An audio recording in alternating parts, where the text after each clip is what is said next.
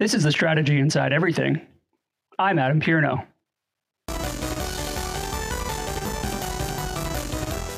All right, welcome back to another episode of The Strategy Inside Everything. Today's guest is writer at The Ringer, Nick Bond. He's also the creator of what we're going to talk about today, Kayfabe Metrics. Nick, how are you? I'm doing great. How about you? I'm good. We just passed in the night, by the way. I was on Long Island tonight and I missed you. I passed your What the exit. heck, man? Yeah, I passed your exit and I was like, oh, I should. What were you doing out at 66, buddy? That's pretty far. That's where we are, baby. That's where we are. Eastern Long Island. That's wonderful. Funny story about this episode. Nick was kind enough to make time for me earlier. And we talked about a great article that he had written. And if you're a wrestling fan, you want to read about it because it translated to me about what makes a good heel, a good villain in wrestling.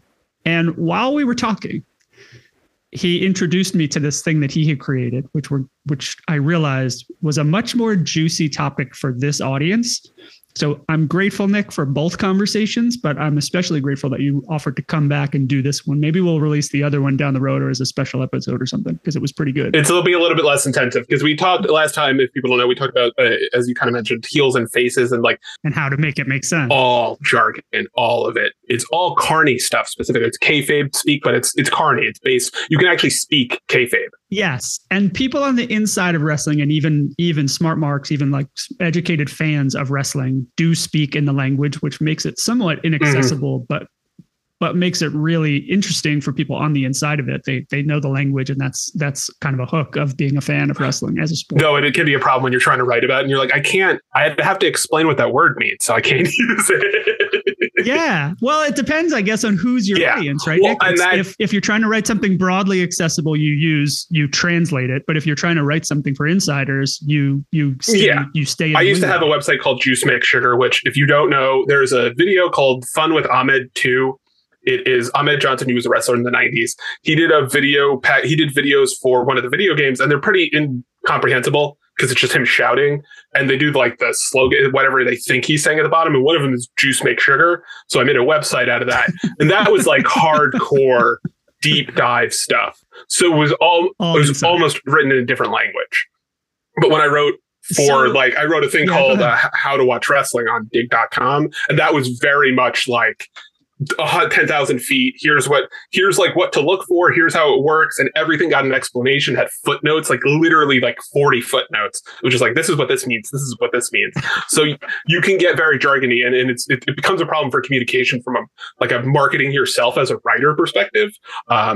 So that can definitely. It's very similar to trying to pick up the new issue of Avengers or X-Men and all the footnotes that say, see Avengers issue 131 from 1989 for the back. Exactly. And it'll be because what happens in that context is it'll be an offhand mention by one of the characters, and they'll have like an asterisk in the bottom. They'll have like, see editor's note, see blah, blah, blah. And you're like, wait, I have to buy another one. I thought this was a contained thing.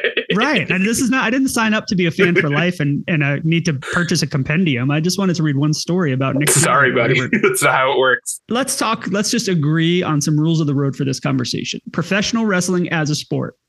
Is it real or not? It's scripted. So the physicality in many ways is real. I've been close enough to see the guys take actual bumps. Like, that is real. Are they really hitting each other as hard as they can? No, because they would die.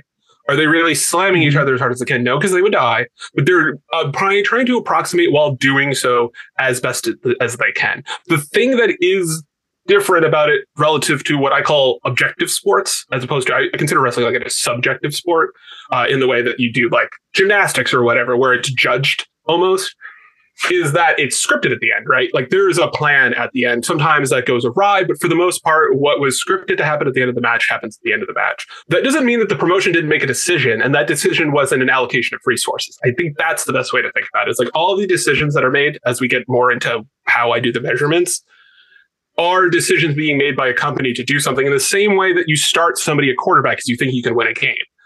That's where it's very, very, very similar. You put people in position to win games, and by win games, the metric for that is selling tickets, to put what they call putting butts in seats. Mm-hmm. And is it TV ratings? Is it tickets? Is it online clicks? Like, so is it it's all of the above. But I think that, and I'm writing a piece on this. It's going to be a big piece. It's going to be the biggest piece I've ever written on the differences between Vince McMahon, who was the owner of the company since 1980. He left the company about 4 months ago.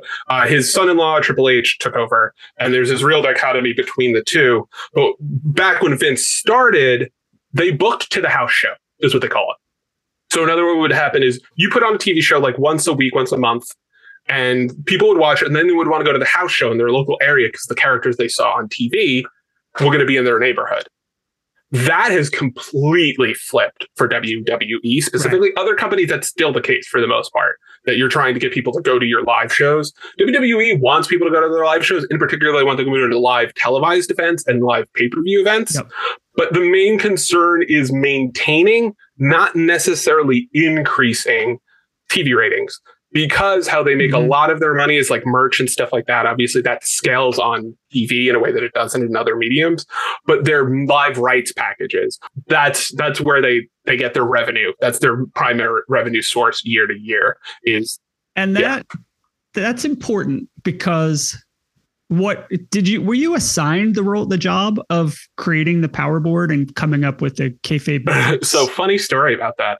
I had a day off. I was just hanging out, enjoying myself. And I texted Shoemaker and I was like, hey man, do you want somebody to do the Peacemaker reviews? And he was like, no, but Ringer has a deal with WWE for the content of the podcasts. They produce the podcast. And he's like, hey, would you be interested? And I was like, yeah, I would totally love my dream job, David. Yes, that would be awesome. Yeah. And then a day later, he texts me and he's like, hey man, I know this is weird, but have you ever thought about how to measure value in the WWE? And I was like, oh honey, that's my life's work. I had created with this fellow named Matthew Timmons, great guy. He kind of invented this, the core conceit of this, and I kind of built on it. And basically I sent him my white paper that I had written on the concept and all of the databases I had created. And he was 10 minutes later, he's like, yeah, man, you got the job, but this is a little crazy. Because he thought he'd be like, oh yeah, I wonder if Nick had ever thought about it. And I was like, it's all I think about, buddy. I think about my wife, my child, and math and wrestling. Can we go back a step? 2 steps, actually. Did you study math, or are you just applying math out of a passion for trying to figure out how to measure something that is, I like your use of subjective athletics. Yeah. So how do I put this? I am very good at math when I buckle down. I'm exceptionally good at math when I buckle down, and I am a garbage fire when I don't. I studied political science and economics in college. So economics is really, I'm not a finance guy, I'm an economics guy. Does that make sense? So I'm trying to find value, not leverage margins. Does that make sense? Yes, it makes a lot of sense. Yes. And okay, so at some point you're a wrestling fan and you have this skill in math when it's applied. And at some point you say, I wonder if there's a way, even though I know wrestling is scripted, these are tremendous athletes. I wonder if there's a way to create an objective measurement in the subjective sport. Baseball, buddy. Where do you start? What's the first? So the entire system is based off of, I'm going to very quickly explain this. Slugging percentage is a function of the bases you hit, right? Divided by the number of, I believe, at bats. At bats and plate appearances are 2 different things. We don't have to discuss that. But basically, you take the amount of hits, and a single is worth 1 point, a double is worth 2, triple's worth 3, and a home run is worth 4. When you divide that by the number, so if you had somebody who had 4 slugging percentage, 4.0, they'd hit a home run literally every single time they got it. That's where it comes from. So house shows or live events are 1s. In between house shows and televised shows, so they do things on the network or on Peacock now, small taped house shows, essentially. Those are 2s, those are doubles. Raw and SmackDown are triples, and any pay-per-view is a home run. And that's kind of how I... So you are measuring it based on appearances, and each appearance is like a base. Wins at those things. And that's where it's important. So everything is measured as... So to get very quickly into the difference between a plate appearance and an at-bat, a plate appearance, all at-bats are plate appearances, but not all plate appearances are at-bats. Every time you show up and stand in the batter's box or show up and have a match, that counts in our system. But it might not count, say, if you had a no contest, double DQ, double count out. That doesn't count towards your winning percentage, or think about it like a batting average. but any actual loss will. So that's where the distinction comes in terms of that stuff. Let me reset so listeners are keeping up.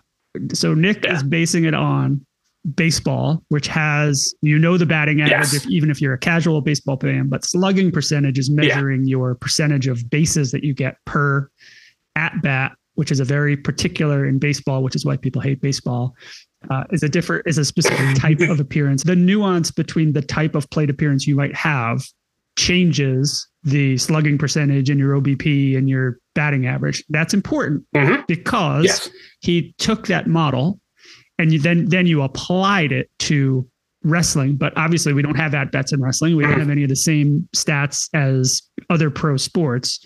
So you used wins instead of hits. And then instead of appearance or at-bats or plate appearances, you used the type of matches or how the matches were broadcast or who was in attendance. Each match is a plate appearance. Each win is a hit. And when you get a hit, what determines how far you got, let's say first base, second base, third base, home run, is the importance of the show. And the way I explained it in the white paper I wrote is think about wrestling as though you would baseball. If the team could script that the player that hit the home run to win the game, like Aaron Judge is going to hit the home run to win the game. That's basically what wrestling is. So basically what I'm saying is, no, you chose this guy to win at this level. That means you're allocating this many resources to him. That means to your company, he has this much value relative to his peers. In the same way that guy generated the value, Aaron Judge generated that value. Does that make sense? How have you tweaked it from the original formulation of this model? So I basically, what I did is I took the core of the slugging percentage mechanic and I added what we mentioned earlier, gimmicks. So title matches, and those are all marketing things. Those are all marketing things that add value to whatever, especially on house shows, right? Champions almost always perform on house shows because house shows are really important to understand. That's the thing that like nerds like you and I would go pay to see a show that no one else saw just so we could see live wrestling. Like when you pay to go see a live event, you are a very serious fan who wants to pay to see specific things happen. So you have like champions lose all the time, but they never lose officially. They always lose by DQ and stuff like that. But the fact that they are booked in a championship match means that they have value to the company and the company is allocating promotional resources to them. And this is all we don't determine, the kayfabe metrics doesn't determine who's good or bad, right? It determines how the company is allocating resources to them. And that's the most important distinction for people to understand, is that like, this is a company allocating resources and time, promotional time specifically, because that's the other component. We have the gimmick component, which is like fancy matches, big prominent matches, stuff like that. And then the time component is a sliding scale. So if you have a very long match, even if you lose it, they just give you 25 minutes of their 2-hour show. So if you have a 24-minute match at WrestleMania, for example, even if you take the loss, they gave you that screen time on their most important event. But yes, that's exactly what it is. Is that, you know how in sports they're like, they're misusing them, they're not being fair. That's how they talk about athletes in professional wrestling, and they'll say they're burying somebody as opposed to pushing them. And that's actually the power. The pop number that we use at the Ringer is the power of the push, and the opposite of a push is a burial. The only time you get buried is when you lose quickly on TV to somebody. That's it. That's the only time when you get what they call squashed. When you get embarrassed on TV is the only time your value is actually being pushed down in a meaningful way. Outside of that, they are allocating TV time. They're allocating resources to you, promotional resources to you. They don't want you to look bad. They just might want somebody to look better relative to you. Does that all make sense? Okay, I hope it makes sense to everybody else. So I do want to ask about squash matches then. So if I'm a former, lower first tier, I'm on the TV card somewhat regularly. I split my wins and losses on the Fox TV show. Then I get put in a series of squashes where I lose in, under 5 minutes or under 3 minutes, I'm assuming. That's very bad for you. Does that mean they're getting ready to, can I predict anything based on that for that athlete? So usually you can, but sometimes it's counterintuitive because sometimes they want to break people down to build them back up. So what you do is you check the swing, right? Because Austin Theory, I just wrote a piece. I actually thought it wasn't that great, and then everybody was like, "This is like the one that's gotten the second most traction behind it." Yeah, go ahead. Before he left, Vince had handpicked publicly Austin Theory, a nice young man. He's about 24. He's from Atlanta. Looks great, all that stuff, great in the ring. He had been handpicked by Vince to be one of the features of the company. And then when Vince left, literally the storyline became like, your daddy isn't here anymore. Like, you got to stand on your own. And he lost a bunch of matches. And then last week, he was the closing segment of the show. He beat up the most prominent champion on the show. And earlier in the show, about 2 segments earlier, he had a 15-minute match. And that's a push, but they're trying to tell a story, so it's going to be incremental, right? That is usually how somebody getting buried works. You can also look at somebody like Sonya Deville is the only person, bless her heart, in our system that has a negative value, because every time she's on TV, and that's the point of her character, and it's wonderful, and she's very good at it. She has a -2. To give you an idea, the number 1 person in our system is Bianca Belair. Her Pop Plus is 253. And Sonya's is -2. Literally like 100 times better pushed, or more resources are allocated efficiently to Bianca for promotional purposes. But also you do need people like Sonya. And that's why tracking this stuff is important, because you can literally see like how they structure their cards. Because what I can't do is tell you who's going to win or lose. What I can do is tell you who's going to be on the card. Yes. That's how you actually translate the value. And you can say, well, Bianca's almost certainly going to win because look how hard she's pushed. But the marginal stuff of, let's say you're looking at somebody has like a score of, and this is completely arbitrary, I'm just making this up, 150, which is to say they are pushed 1.5 times the average, because the average is 100, right? The way we have our system. So 150 would be, you're just, pushed slightly better than somebody. That person, let's say they went up against somebody who had a 1.4 times or 140.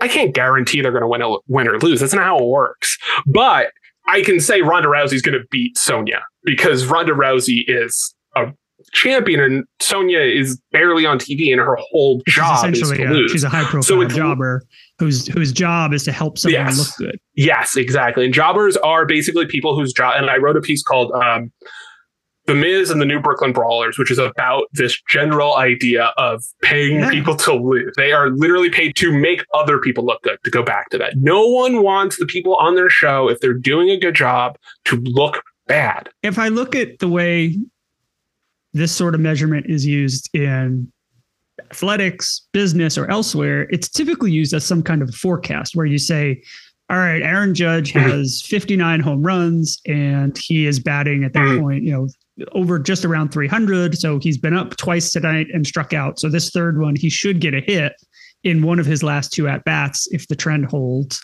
And you're making forecasts. And then in baseball, the annoying thing is that then you look at the pitcher, and then you look at lefties and righties, and then you look at the shift, and the shift is off, and all the things that affect the stats.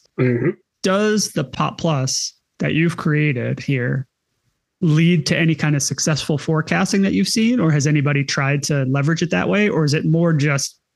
Nobody's tried to leverage it, but I think the important thing to understand it, and what you use is a perfect example. You and I both know as baseball nerds, batting average doesn't tell you that much, right?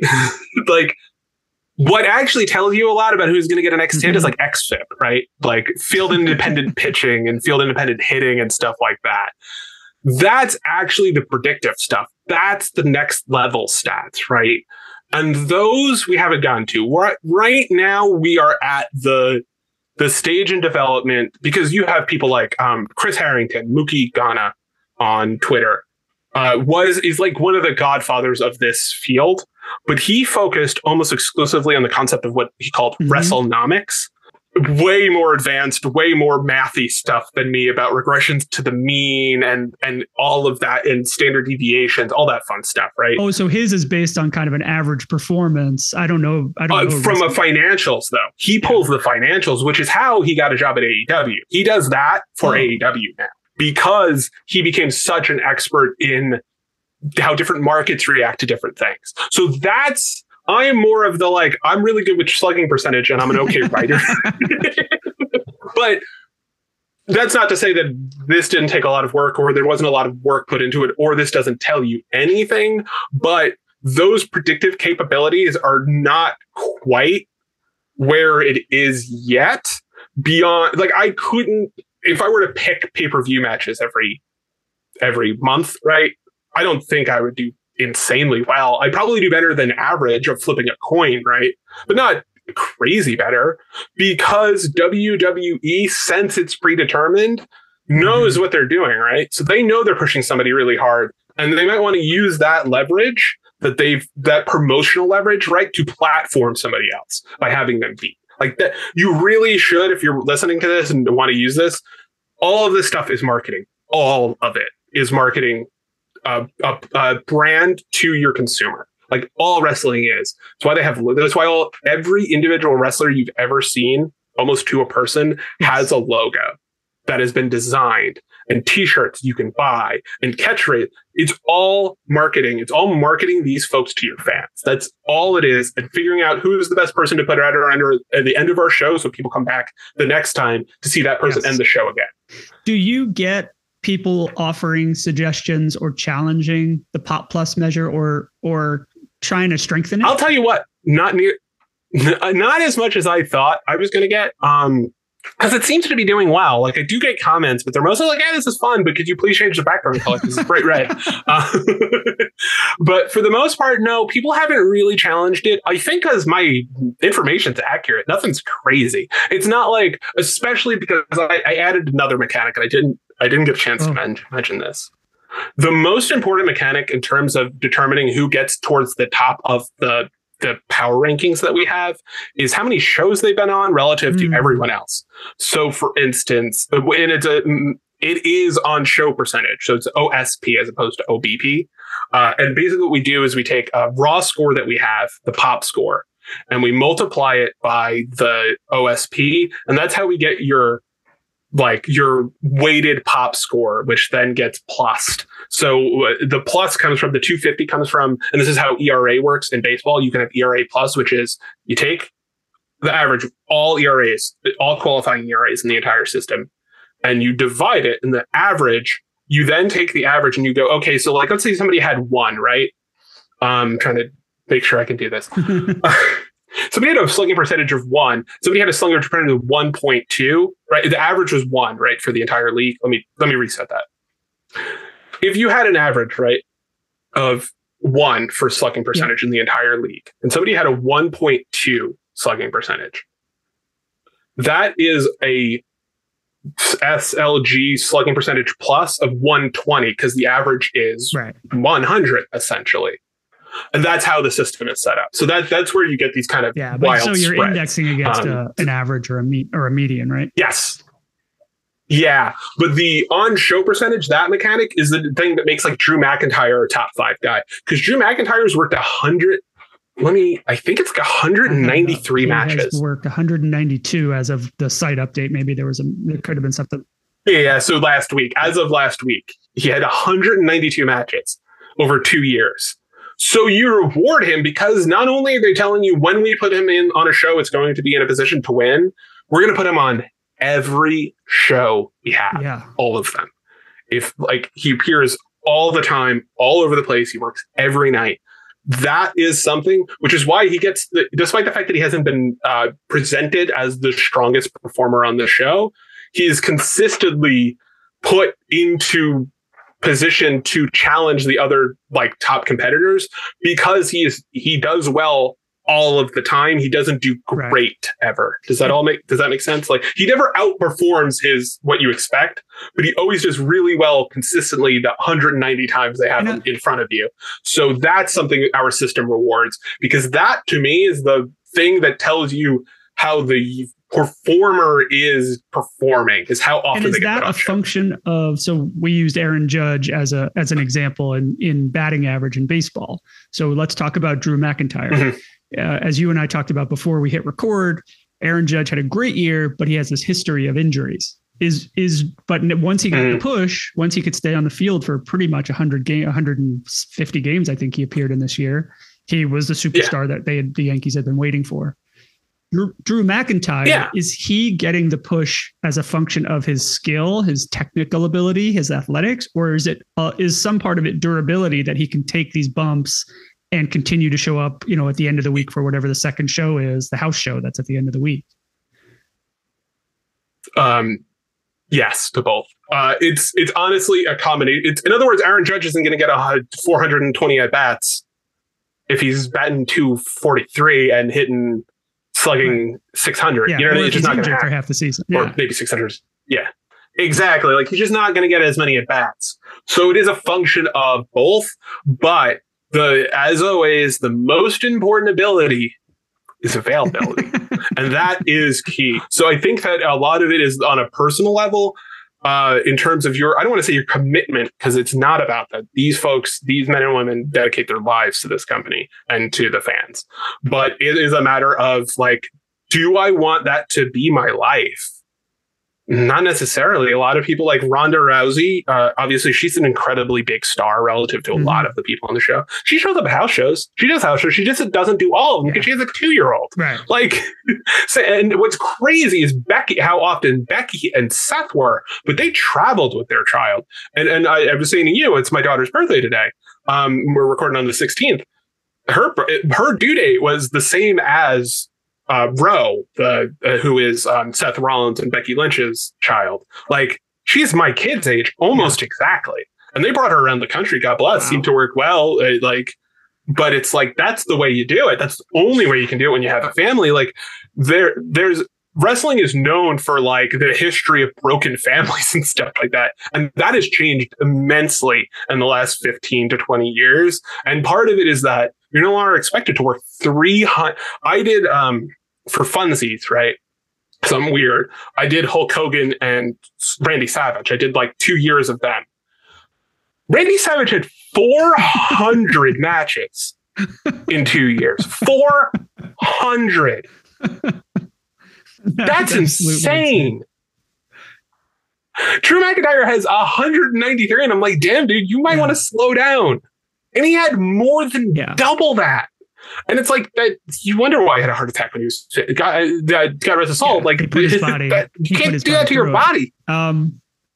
Yeah, like, so that's part of it, is that it's a labor thing, and these are independent contractors, so they're not required necessarily in the way that a contracted employee. They're supposed to make their contracted dates, right? But like, I think the dynamic is a little different. Like, you're not signed up for the roster.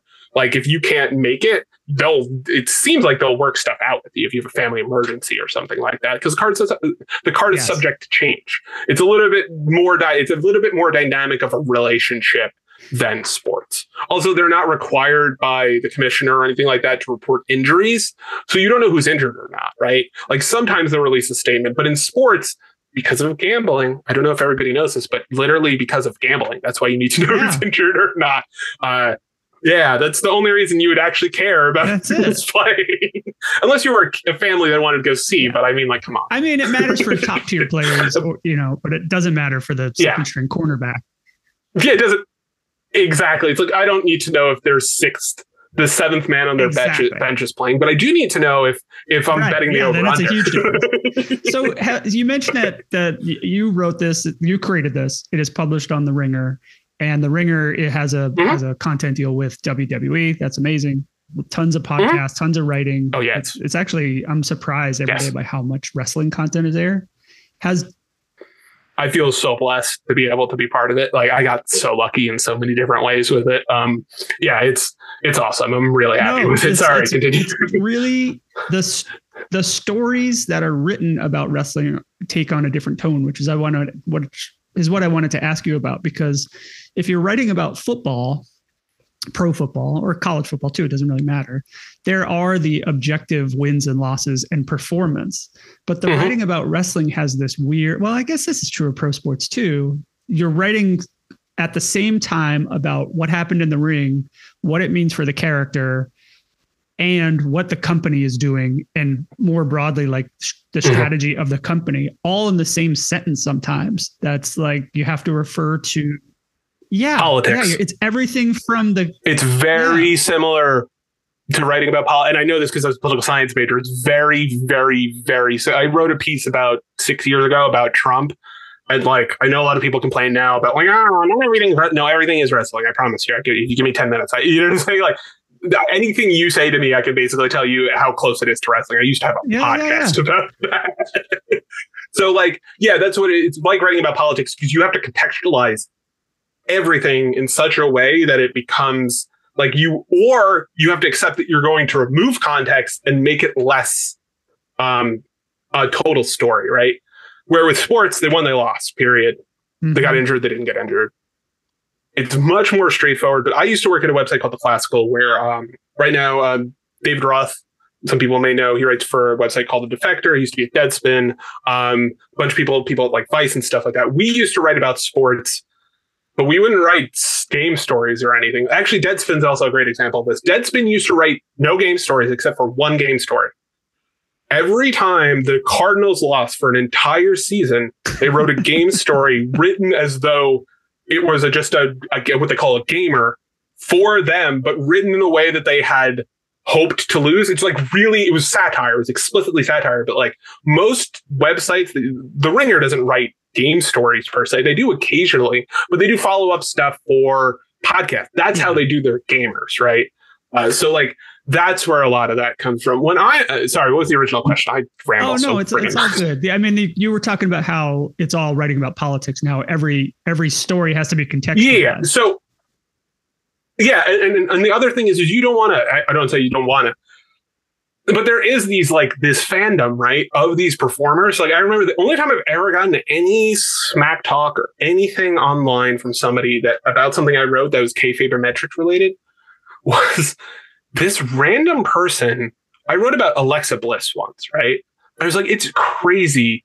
Alexa Bliss in 2017 lost like 22 straight house shows. I was like, oh, that's crazy. It's like people pay to see her lose all the time. And Alexa Bliss fan 39 or whatever starts like arguing with me about this.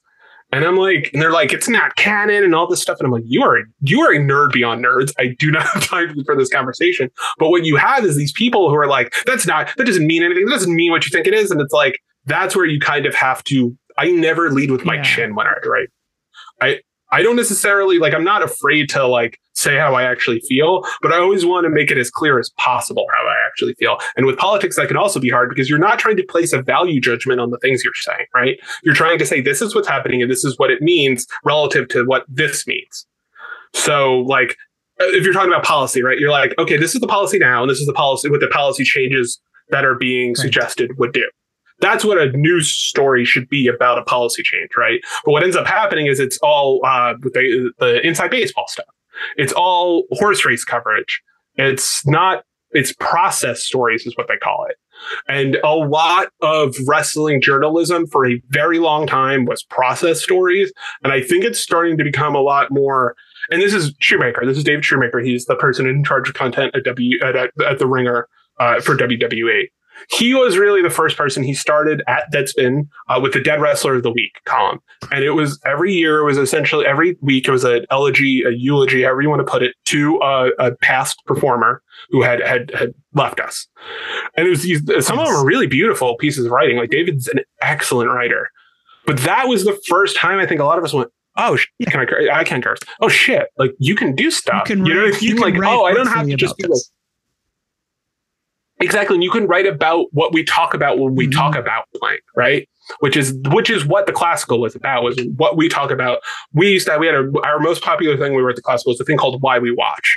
We did like 60 of them because people had it. And what it was is somebody would literally write about like their favorite basketball player and just talk about why they love them. It was all vibes based, right? Like, and that's what wrestling writing can be, but you do want to structure it a little bit, right? Because it's such an insular world that you want to give people scaffolding that they can like engage with it on, because it can be hard. Like you said, you watched, but it's like you can get into like, oh well, is he okay? Like you watch it and you're like, oh, is he okay? Oh, he's selling. Well, what do you mean he's selling? Like there's so much intricacies. Like I wrote in the theory piece, like we don't know. There's a wrestler about 20 years ago who lost what they call the Money in the Bank briefcase. You can read the piece to better understand what the Money in the Bank briefcase does, but there was no way of knowing if he got hurt during, before, or after the match. But what ended up happening in storyline is he just went away. So you don't know like what could have happened to that, where like when you watch regular sports, right, you're like, oh, they don't have the right guard and that guy keeps giving up sacks, right? Like they just fill the hole and create a completely new universe and a new reality in a way that is just simply not the case with other sports. So these people are not interchangeable is the biggest difference between sports, and there's no value over replacement player in terms of quality. There's only value there's not even value in terms of replacement player in terms of push.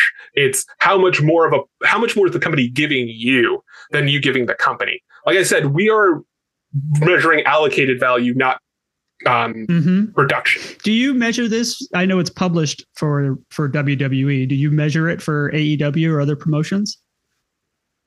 Oh God, no. I have a kid, Adam. I have a kid. Is it full-time by job. Anybody else who does not have that? So I will say this. So what gets complicated with AEW is they don't really do house shows. You need the structure, right? You need house shows, the 2s, the 3s, and the 4s. So like WCW, right? Back in the 90s, I just did a piece on Vader, who's one of my 2 or 3 all-time favorite wrestlers, a big man named Big Van Vader. He's actually in a couple episodes of Boy Meets World for anybody. He's the wrestler that appears in Boy Meets World. I wrote a piece on him, and what was really interesting was trying to figure out how to allocate points or value to the different kinds of shows they had on WCW at the time, because there was like WCW Saturday Night, which is their flagship show, right? So that would be the equivalent of the modern day Raw or SmackDown in WWE. But then they have like Worldwide and Pro and Power, and they have all these things, and you're like, is this a B show? Is this a C show? Is like this worse than a house show? So it becomes this like you're trying to translate old languages into modern times is what can happen with AEW. Like I said, they just don't have house shows. It's just different. So it's so different that it's difficult. And you couldn't do this with any of the indies. You just couldn't. Because all independent, and if everybody doesn't know, independent wrestling promotions are basically like independent record labels or independent venues. Like you can go play at them, but you're not contractually obligated to them for the most part. Some places do have people on contract, but for the most part, you are like the definition of a freelancer. Unless you're at the highest level, like you're Kevin Owens, who's now in WWE. When he was performing as Kevin Steen, he was signed to ROH, but also worked at PWG, which is Pro Wrestling Guerrilla. ROH is the East Coast biggest East Coast indie promotion, Ring of Honor. And the biggest West Coast was Pro Wrestling Guerrilla, and he worked both. But there was also an understanding between those two promotions that it's beneficial to cross promote across the country. So that's where you kind of like, you can't do this really you have to revamp the system, which is fine. I could do it, but it becomes, that's why I can't necessarily just do it for AEW or Impact or MLW or I'm missing one. This is really helpful. So it also then, I guess over time, have you thought about how this could be an indicator of health of WWE as a promotion? Because if I look at, you mentioned Drew McIntyre wrestling, 192 matches. You might look over time and see that the mean or the median number of matches is declining over time. It's 101 today, but maybe in 2 years it's 115 because they're doing well, so they're having more shows. Oh, definitely.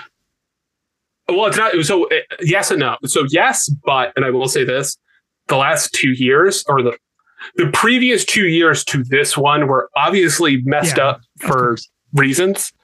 So they didn't have house shows basically all through 2020 and through most of 2021. They started doing house shows again in July of 2021. So those numbers are skewed wildly.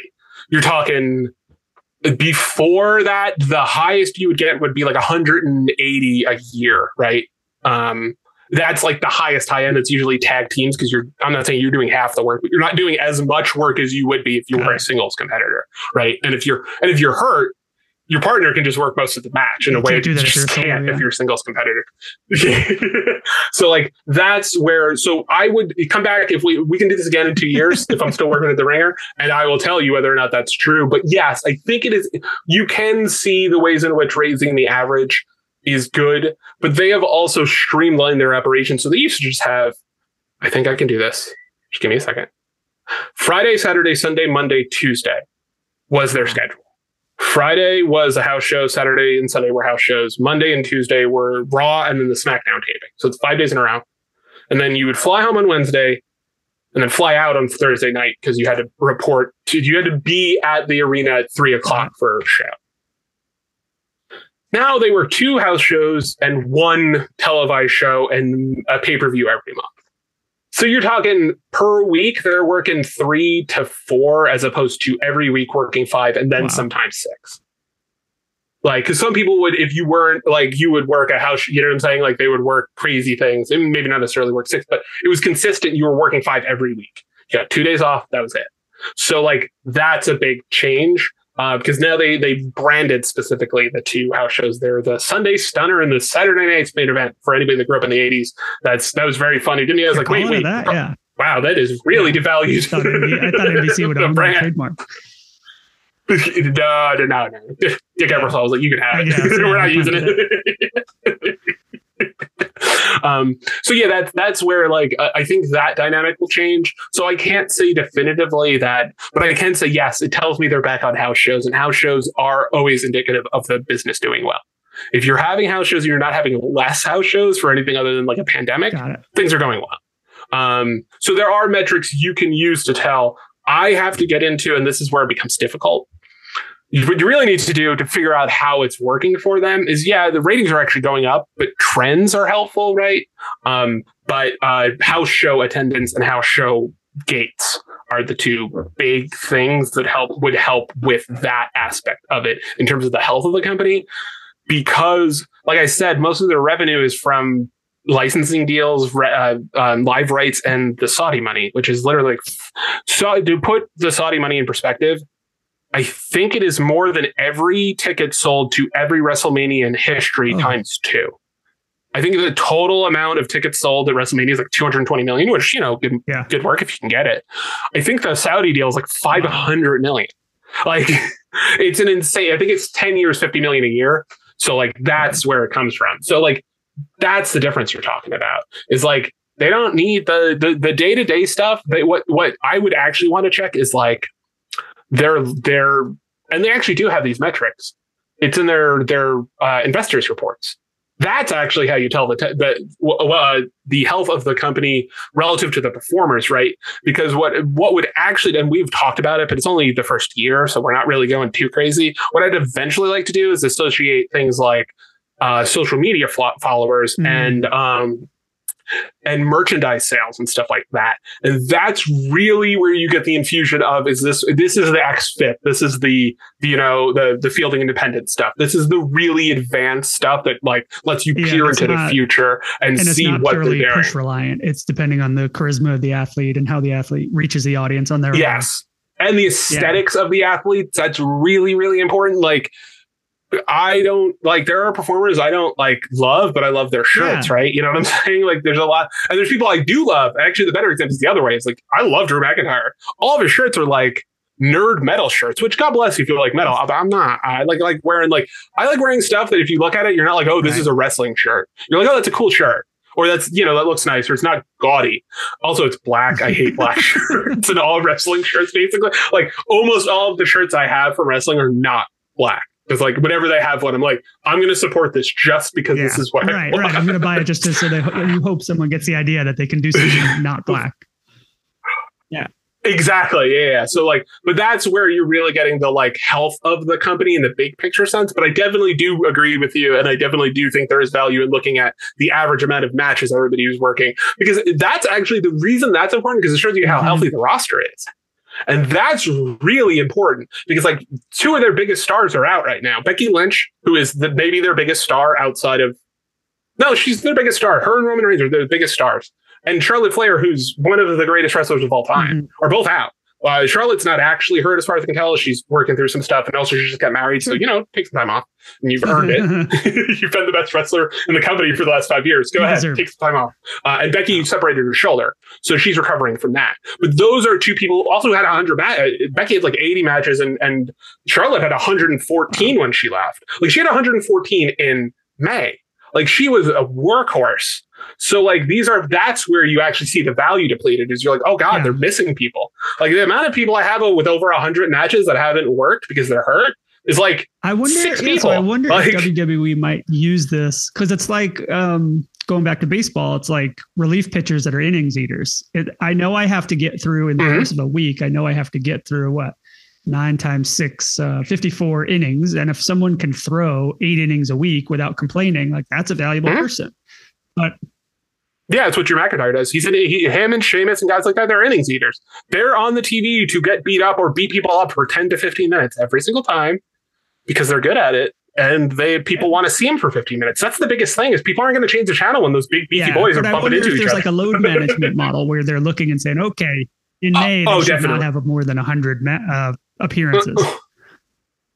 Yeah. Oh, definitely. I definitely think that they kind of go, hey, man. But also, these are athletes. These are they're some of the highest level professional athletes there are in terms of like obviously they're not Justin Jefferson on the Minnesota Vikings, right? But they're like that lineman. Yeah. You know what I'm saying? They may not be as big, but they're that skilled of athletes and they're that trained and that relative to their peers that good. So like these people don't want to, and they love money, a lot of them. Like they do. I'm not like, I'm not the biggest capitalist. Yeah, I'm not the biggest capitalist, but I get it.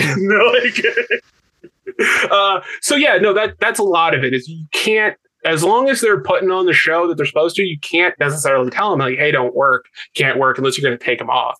So that's where it becomes complicated. But what you can do is go slow it down, slow it way down. Like there's people who in the territory days wouldn't take bumps. They wouldn't, their ass was not touching the mat. Yes. Like they're going to powder the outside and they're going to lose by count up, but they're not taking a bump for you, man. Protecting the product. Yeah.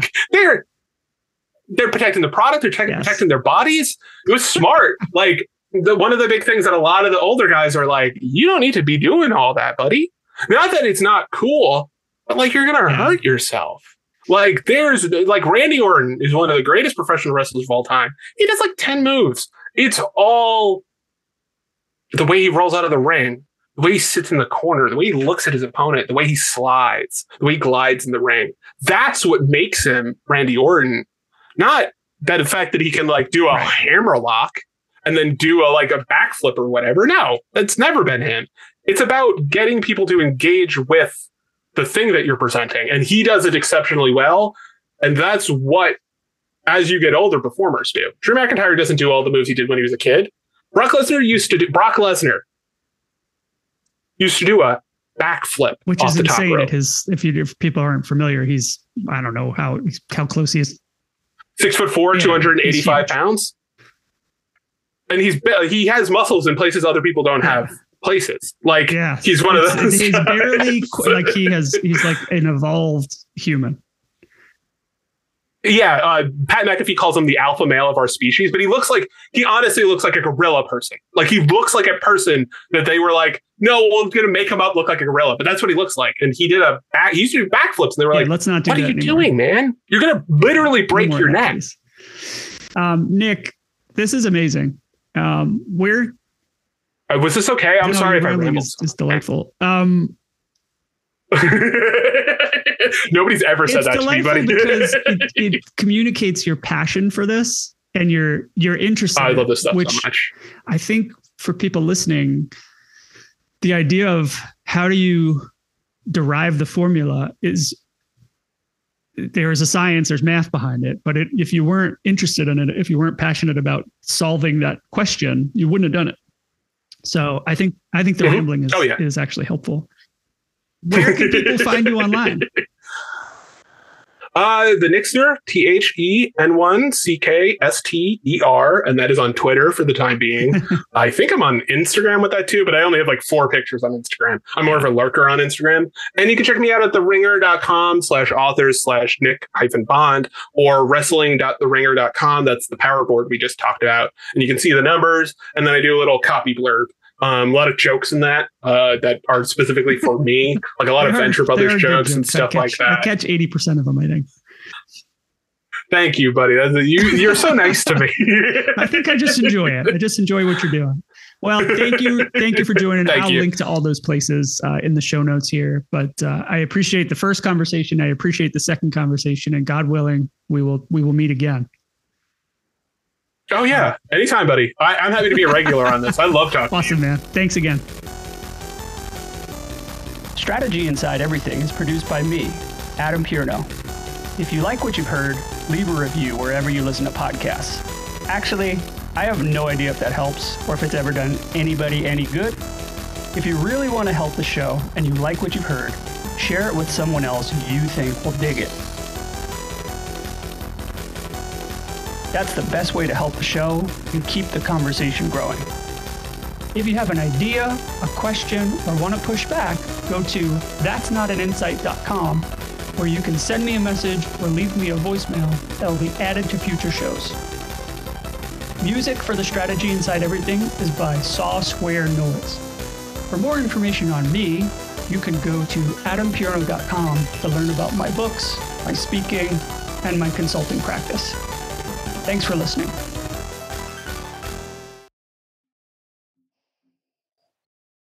We're the millennial generation. We're special, one of a kind. It's our turn, our time to shine. Introducing In the Demo, a new podcast about how stories of groups are created, subverted, and destroyed. My immediate takeaway from this is like millennials are a pain in the ass for boomers. I bet you if we went back even 2018, we would find articles where it's millennials blaming boomers for the shortage of affordable housing. On the first season, experienced strategists and researchers Farah Bostic and Adam Pierno pursue the origins of the millennial myth. When did that change? Early on, there was this optimism about 100+ million people that were going to change the world. And now the narrative is, can you believe these damn kids? How did the generation of hope become the enemy? Where do stories this big come from? And why does it matter? It's astrology for marketers, and it's about as useful. We're special, one of a kind. We're the millennial generation. In the Demo, Season 1. Available now. Wherever you get your podcasts. Go to inthedemopodcast.com for behind-the-scenes research and supporting information.